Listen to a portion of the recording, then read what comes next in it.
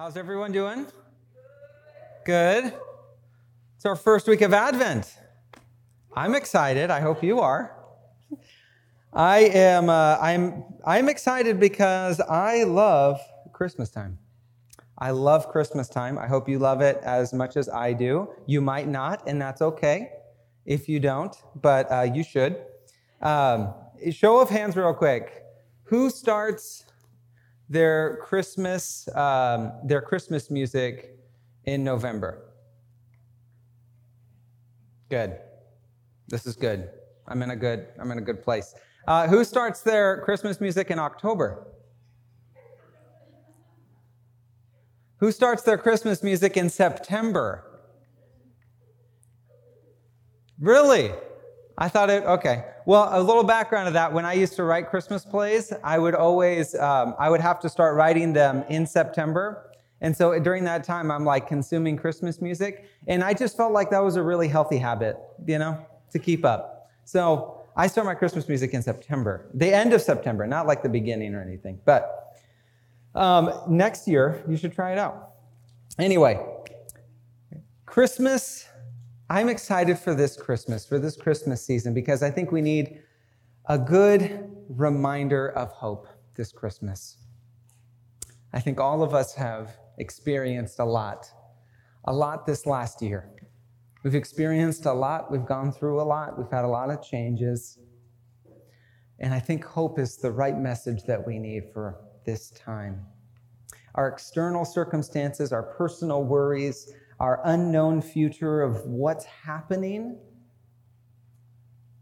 can bring us to a place of feeling like there is a sense of despair, like there is a sense of hopelessness.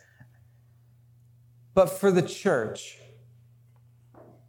we must always deflect that and move away from those feelings of despair and instead move to a posture of waiting. A posture of waiting. That is the hope of Advent. That Advent reminds us of is when Christians read the scriptures in light of Advent, we are posturing ourselves in a place of waiting and expectation. We wait with expectation of the one who came and is coming again. We are awaiting the King. Thankfully, we have more to identify with, circumstantially speaking, with ancient Israel in this time, and with all of the prophets than not. Because we are not the only ones who go through these significant trials in history. And we must continually remind ourselves through the scriptures that we have a Savior who is righteous, who is our righteousness, and who carries us into God's grand redemptive story. Advent is putting our hope in the coming King of hope, who brings righteousness, salvation, and security through his presence. And in this passage this morning, in Jeremiah 23, verse 5 and 6, we discover how Jesus turns seasons of hopelessness into seasons of hopeful expectation. So would you pray with me before we begin? Heavenly Father, we thank you for this morning. We thank you that God's people, that your people can be here to worship you. And we pray, God, that we would keep this perspective that we are awaiting the King. And as we reflect on this passage, as we learn from your scriptures this morning, would you help us see the ways that Christ Jesus has come, how he is the promise of hope, and how he is coming again. We love you in Christ's name. Amen. So Jeremiah chapter 23, verse 5, and we're going to be taking these two verses, we're going to be taking them just kind of half verses at a time. And so what we're going to focus on is 5a when it says, "Look, the days are coming. This is the Lord's declaration, when I will raise up a righteous branch for David. Look. That is a very popular word, and that's a word that we naturally gravitate towards. I would even argue that I think that's one of our favorite words. Whether we know it or not, we respond to that like all the time, every day. Look, and our attention goes there, right? It causes an instant reaction. Look at this, look at that, look at all these things, look at all this pretty stuff. It's sparkly, look at all that. Right? This is what we do. Companies, people, everyone is trying to capture our attention, redirect our imaginations to gravitate towards the thing that they want us to see. So look is when one desires for you not to be here, but for you to be there. We hear this word all the time, but after our attention is grabbed and our imagination is redirected, what happens then? Most of the time, nothing. Nothing happens. We are left with the same questions, the same concerns, the same desires as before, but now we feel more empty than we did before because we have wasted our time looking in the wrong direction. And that's the sadness of consumerism. And honestly, that's what so many people associate with Christmas, right? That's what many people associate with Christmas is this is a time to look at the joy, look at the glitter, look at the sparkle, look at all of the happy things. But then you get there and you still feel the same as you did before. I'm left feeling the same as I did coming in. I still feel discontent. I still feel unsatisfied. I still feel empty. Because looking here, it doesn't provide the substance. And we ask ourselves, why did I look at all? Friends, this is the burden of the Grinch. You knew it was coming because it's Advent. I got to throw something in there. The Grinch, he hates Christmas. He hates the whole Christmas season, right? Please don't ask why. No one quite knows the reason. But yes, we do. Because the Grinch, he hates superficial consumerism. The Grinch is real in that that's what he hates. He sees all the who's. He sees people filled with what he believes to be empty cheer. He sees meaningless looking without anything beyond that. And so he says, what is the point at all? But this is what happens when we look at something other than the Savior. This is when we turn our attentions, we turn our imaginations towards something else. We put our hope in something else other than the one who is hope. And if you want to see this practiced in full, if you want to see a perfect demonstration of this, look no further than Israel. Because Israel is our example of a country that was completely divided and looking in all of the wrong directions for hope. G. Campbell Morganese says, Israel's vision of God was dimmed. If she had not lost it altogether, her hope lay not in him, her one and only king, but her ability to either stir up strife or secure aid from the other nations. Our passage this morning, it takes us to a time when Israel was being conquered by other nations, and the country itself was in a place of complete division. It was in a place of what some defined as hopelessness. Actually, in the historical scholars, they defined this time in Israel in two words: darkness and disaster. That's not good. Israel was experiencing God's judgment of their sin, and Israel was split into two kingdoms. We had northern Israel, then we had Judah, the southern kingdom. And the northern kingdom was just gone. It completely invaded. Everything was falling apart.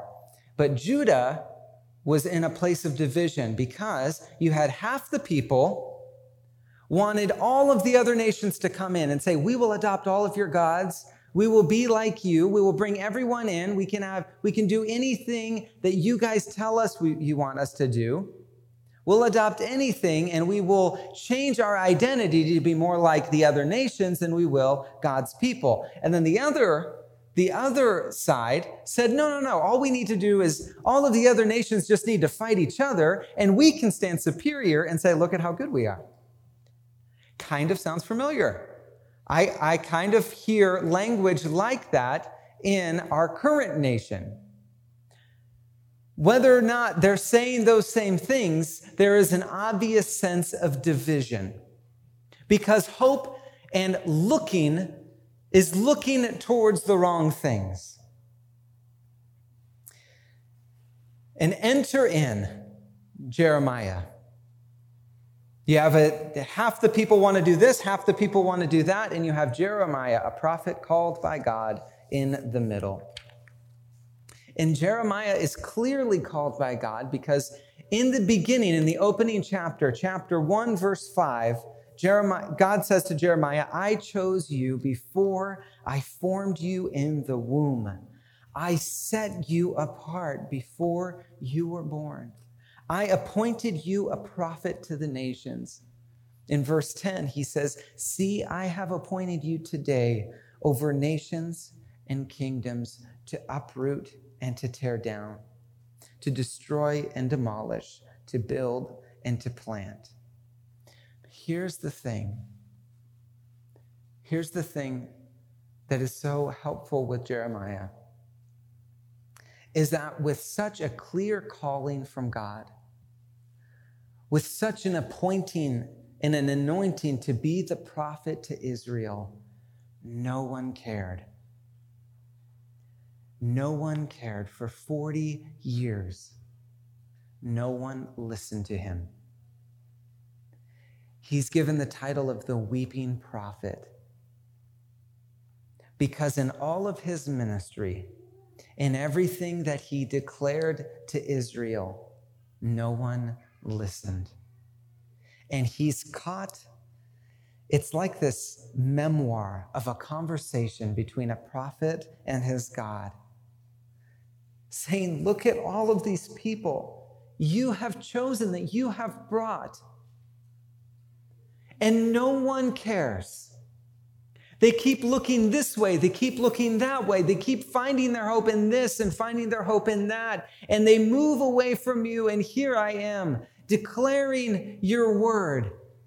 And I'm even declaring judgment. And no one seems to notice. Is there any hope? Is there any hope in anything? Should I keep doing this right now? And through this book, you have this burdened prophet asking God, I know that you are the God of hope, but I could use some of it right now. And Jeremiah goes through these moments of crisis. And I'm going to list just 3 examples that I think help us right now. First is loneliness. He was lonely in chapter 6 in chapter 8, verses 18 through 19. I'm just going to read these out to you. He says, my joy has flown away. Grief has settled on me. My heart is sick. Listen to the cry of my dear people from a faraway land. Is the Lord no longer in Zion? Her king not within her? Chapter 9, he talks about this discouragement. And this is powerful, this discouragement, because he knows he's called by God, but he has such discouragement in never being heard and never being responded to that he just questions his calling throughout the whole book. And he says things like this in chapter 9, I won't mention him or speak of him any longer. I won't say his name. But his message becomes a fire burning in my heart. Shut up in my bones. I become tired of holding it in, and I cannot prevail. This contentment, this discouragement. But then he's also witnessing circumstantially around him. He sees evil and injustice. And he says, will you be righteous? You will be righteous, Lord, even if I bring a case against you. Yet I wish to contend with you. This is him looking out and saying, you are righteous, God, but look at all these things that are happening. Why does the wicked prosper? That's a good question. Why do all the treacherous live at ease? You planted them and they have taken root. They have grown and produced fruit. You are ever on their lips, but far from their conscience. As for you, Lord, you know me. You see me. You test whether my heart is with you. So drag the wicked away, like sheep to slaughter, and set them apart for the day of killing. And you're almost left asking, what's the point? Even Jeremiah asks that question, why have hope when a 40-plus year effort in the same direction continues to lead to failure? And you may be asking the same questions. Are you tired? Are you discouraged? Do you feel loneliness? Are you tired of constant, reoccurring disappointment? Are you tired of walking in the same direction day and night to what always leads to failure?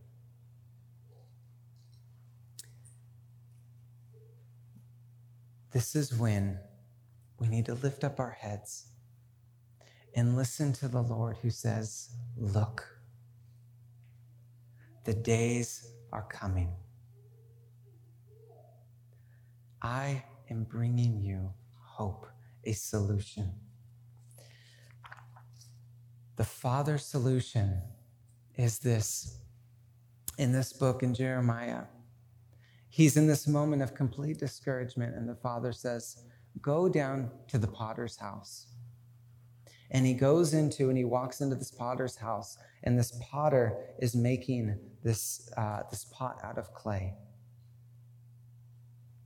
And Jeremiah says this, the Lord spoke to me and said, house of Israel, can I not treat you as this potter treats his clay?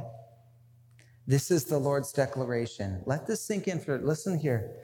Just like clay in the potter's hand, so you are in my hand, house of Israel. So you are in my hand. The promise that we rest in, the promise of hope, is that we are never outside of our Father's hands. Do you hear that? We are never outside of our Father's hands. In your darkest moments, in your loneliness, in your discouragement, God is still holding on to you. And he says, you never have left my hands. And sure, there's going to be times when there are things that need to be readjusted. There are things that need to be sorted out. There may be even a sense of starting over.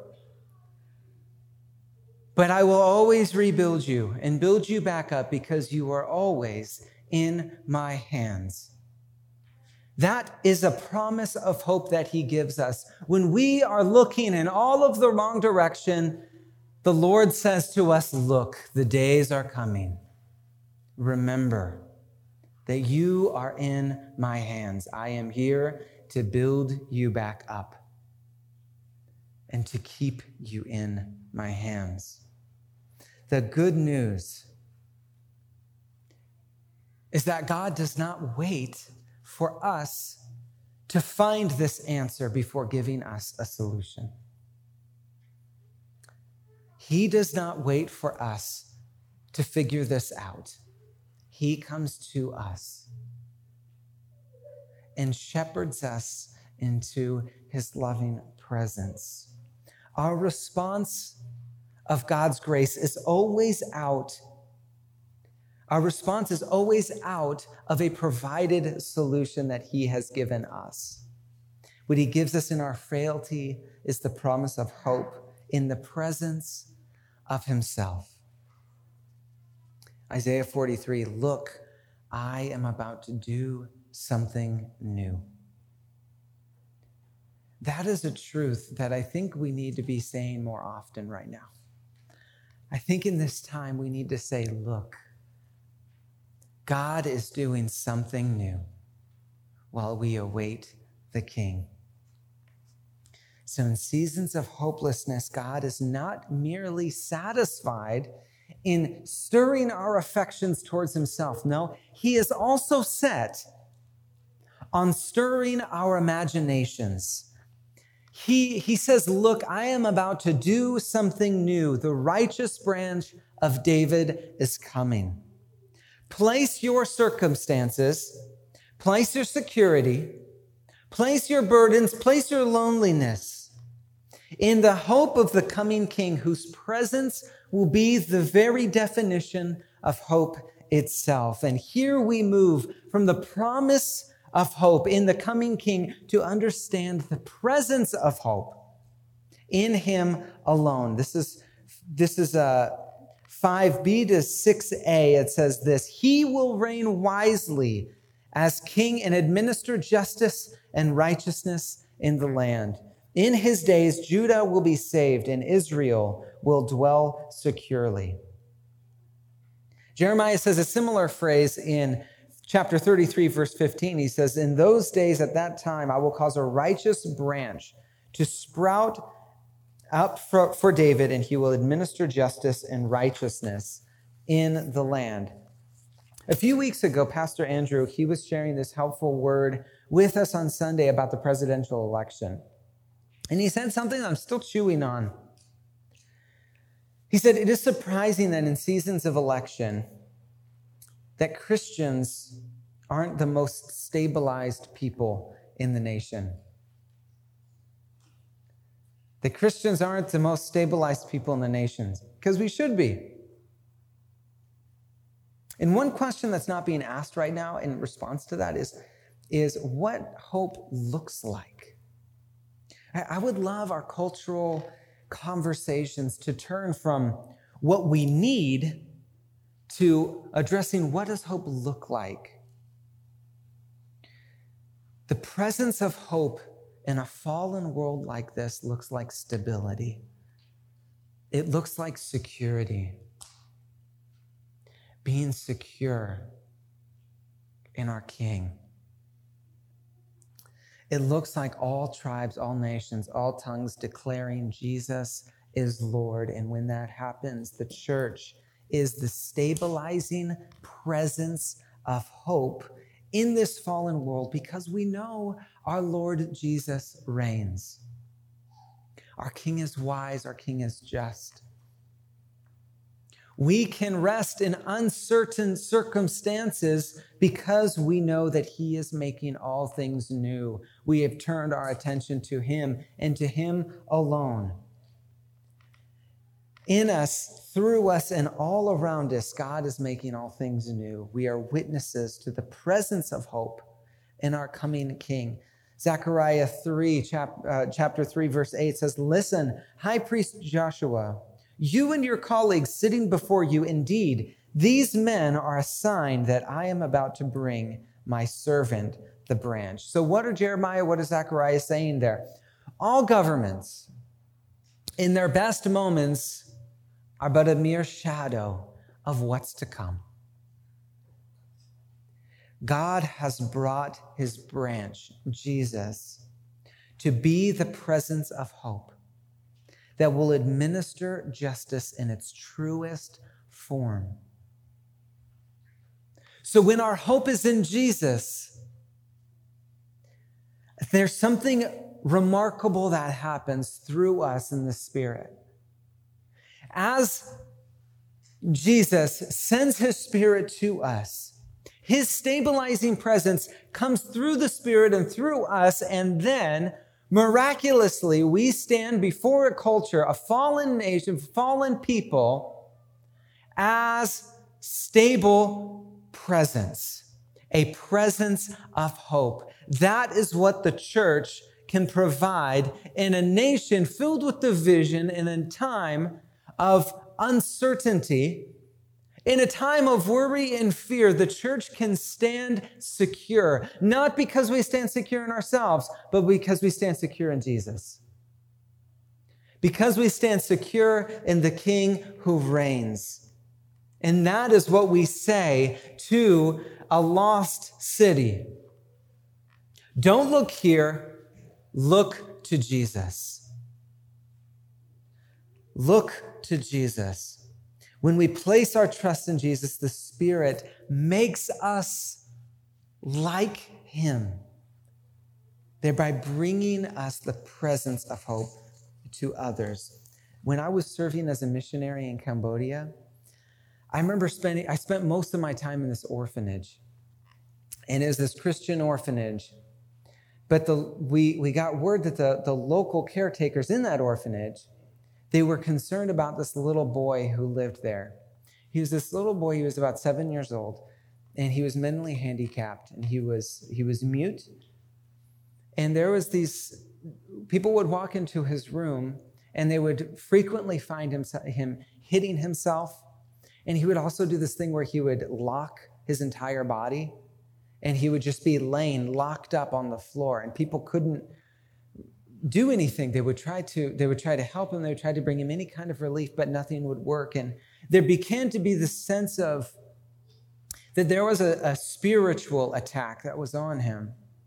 There was a spiritual element to him that was deeply concerning to all of the caretakers for him. And this little orphanage would come to this missions group that this house that we were living in. They would talk to the Christian school that they were partnered with, and they would say, please, will you please help us with him? Because we don't know what to do. Everything that's happening seems to be beyond our control. And I remember this time of the caretakers, the orphanage, our team, the school, rallying together to fast and to pray for him. And as we did so,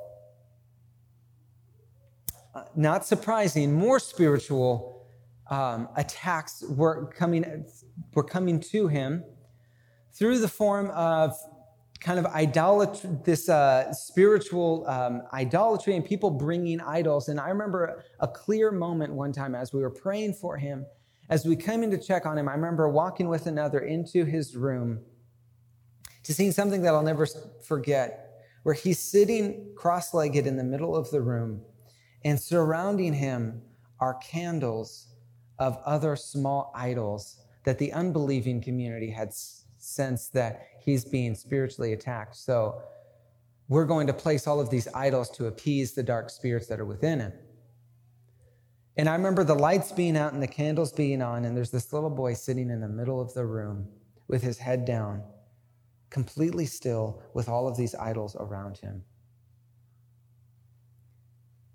And what could we do but pray? What could we do but plead for God to give him some freedom? But over the course of the days, two remarkable things happen. As a caretaker went in to go check on him one day, when they would normally find him locked up like this, they open up the door and he turns to them and he just gives this moment of relief. All of his muscles relaxed and he was able to lay down, and they found him sleeping in his bed. And the other thing that they found, unbeknownst to them, all of those idols, all of those small idols with the candles were all gone. Something just registered to the unbelieving community that this isn't working, and without anyone's knowing, they came and they removed all of the idols from him. And they're seeing in this moment, they're seeing this boy experience freedom for the first time. Not just spiritual freedom, but they're seeing him experience physical freedom. They're seeing him have rest. But what did this do to those caretakers? When they witnessed that, they grew strong in their hope of the Lord. That their God reigns over all. And I remember seeing them have a new confidence in their Lord, having a new confidence in Christ, that he can do all things. And this orphanage, the poorest place in Battambang, Cambodia, became the richest presence of hope in the entire town because they declared that Jesus reigns, and they were a presence of hope that brought freedom and liberation to spiritual darkness and to these orphans who had no way of finding hope for themselves. God drew near and he said, look, the days are coming. You have not left my hands. In his days, Judah will be saved and Israel will dwell securely. Let's keep reading on in that verse. The person of hope. At the end of verse 6, it says, this is the name he will be called. The Lord is our righteousness. And that is a significant title that we should focus our attention on. The Lord is our righteousness. King Zedekiah was the king at this time. King Zedekiah, his name literally means the Lord is righteous. So it was custom for this time for the people to say, the Lord is righteous, referring to King Zedekiah. But here's the problem. King Zedekiah was very fallen. He was not a righteous king. So God is giving a double meaning here. In Jeremiah's context, he's saying, look to your nations.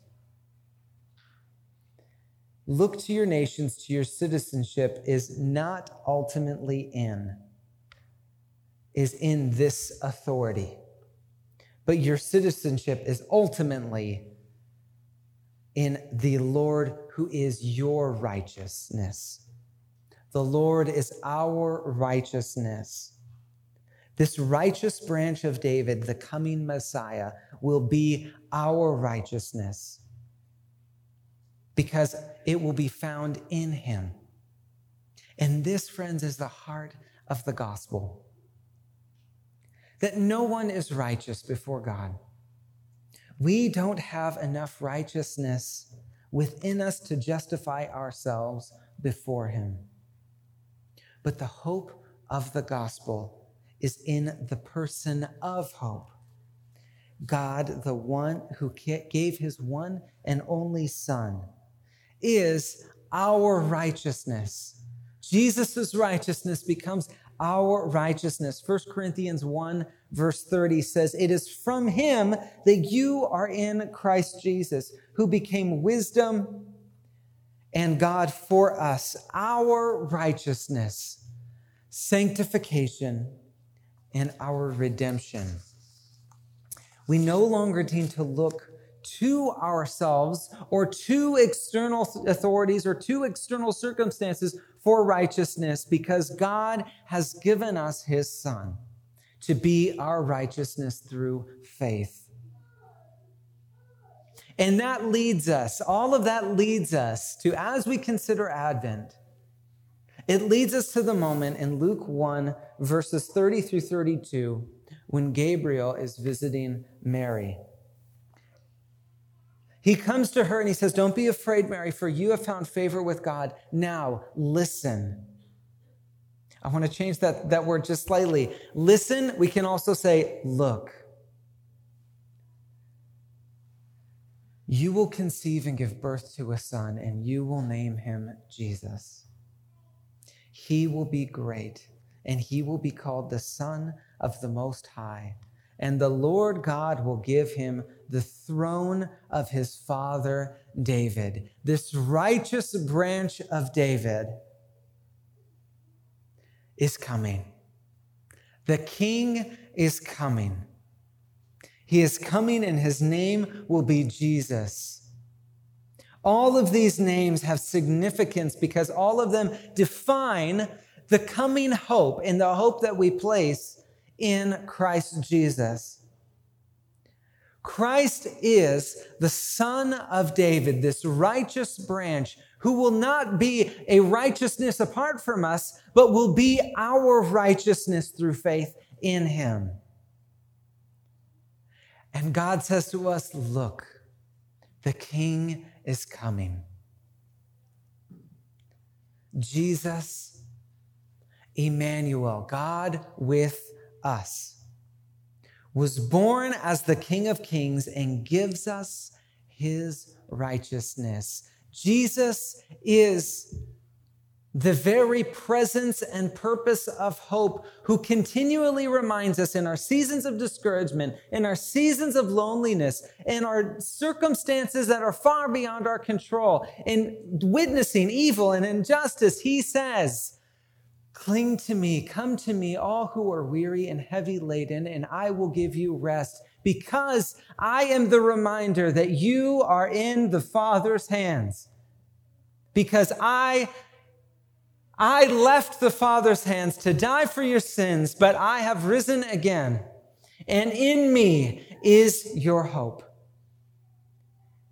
In me I am your righteousness. So the very burdens that you experience, the very loneliness that you experience, everything that you feel right now is just a qualification for you to have faith in the Son. Is for you to come to him, because that's all that you need, is for him to say, let me be your righteousness. Let me be your hope. Stop looking to other things. Stop looking here and there. Look to me, because I will give you rest. Friends, we do not know what is going to happen tomorrow. We do not know what is going to happen in all of this COVID stuff. We do not know what's going to happen, but one thing we do know is that our Lord Jesus reigns. Amen? We know that our hope is secure when our hope is placed in Christ Jesus, because he alone is the one who gives us the stability. He alone is the one who gives us righteousness to where we can stand before a fallen world. And we can say, have hope, because the Father brings you an invitation to himself through his Son. The King has come. The King is coming again. Let us place ourselves in a posture of waiting and expectation, filled with hope. Will you guys pray with me? Heavenly Father, we thank you for your Son, Jesus. We thank you for the hope that he brings us and gives us. We pray, God, that would be